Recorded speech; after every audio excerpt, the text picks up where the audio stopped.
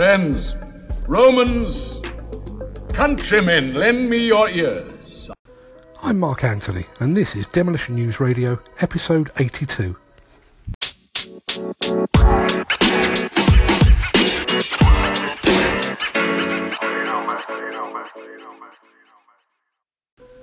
In this episode, it's like asking turkeys to vote for Christmas.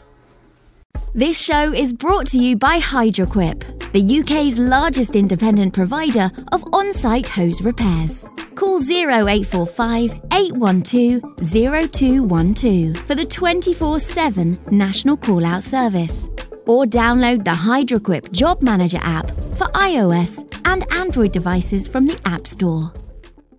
Now, I'll preface what I'm about to say by stating that I'm a Londoner by birth, as you can probably tell by my accent. And politically, I'm slightly left-leaning, partly through choice, but also because it goes hand in hand with being part of the media.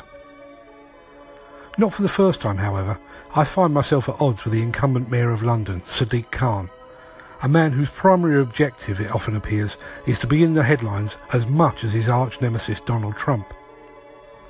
Barely a day goes by without Mr. Khan holding forth on one headline-grabbing subject or another.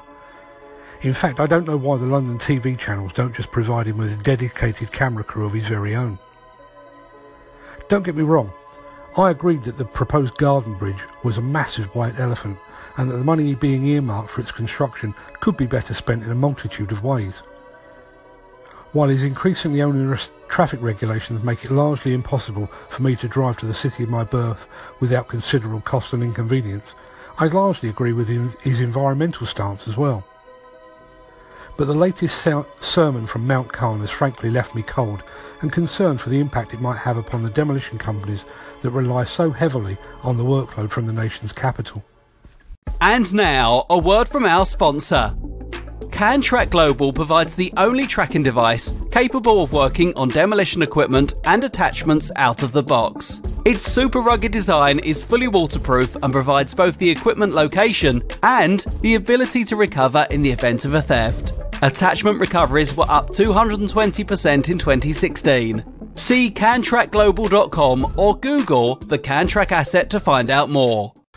Sadiq Khan has published the first ever City Hall Guide to Estate Regeneration in London, setting out how he will protect social housing. He proposes mandatory ballots of residents for schemes where any demolition is planned as a strict condition of his funding. The Better Homes for Local People Good Practice Guide is the first time any mayor has set out strong guidelines on estate regeneration for the capital and follows an extensive and comprehensive consultation process. This proposal forms a key part of the Mayor's broader calls for social housing residents to have a bigger say in the future of their estates following last year's horrific fire at Grenfell Tower.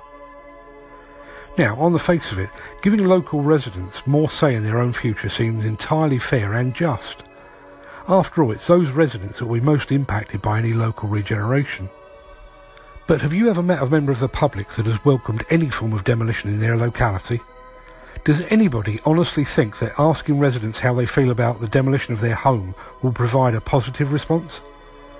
Let's not forget that, to the layman, the word demolition still means wrecking balls and explosives. This surely is like asking a flock of turkeys how they feel about an annual celebration in which their kind are slaughtered en masse before sage and onion stuffing is shoved by the handful where the sun don't shine. There's a bigger issue at stake here as well. As the nation's capital, London tends to lead the way. What happens in London, as sure as eggs is eggs, will likely be mirrored in Birmingham, Manchester, Leeds, Liverpool and a number of other cities across the country. Planning permission is already one of the greatest stumbling blocks on the road to redevelopment and regeneration. Getting a scheme past the countless stakeholders involved in any inner city development is already a Herculean task, without involving a group of individuals with an axe to grind and that already review demolition as noisy, dangerous and intrusive. I grew up in London.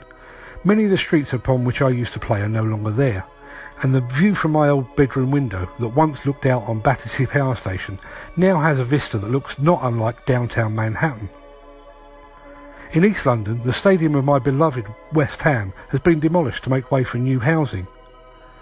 From a nostalgic perspective, the regeneration of my hometown and my favourite football stadium leaves a sour taste in my mouth. But there's no question that both look considerably better for it.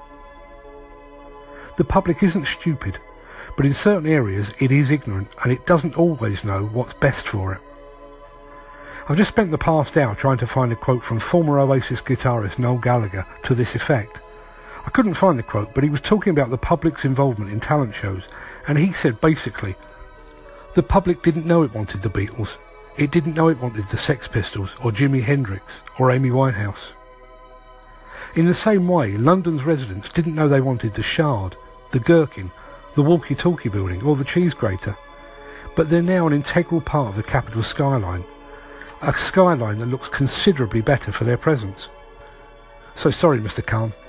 I largely agree with your politics. I largely agree with your environmental stance. I've grown accustomed to your refusal to wear a tie so that you can appear as an everyman on TV. And I will even tolerate your omnipresence on my TV. But if you allow local residents to veto demolition, you're on your own, my friend. Thanks for listening. If you would like to help support this show, Demolition News, or the Demolition Magazine, please consider becoming a patron. Just head over to patreon.com/Demolition News to find out more.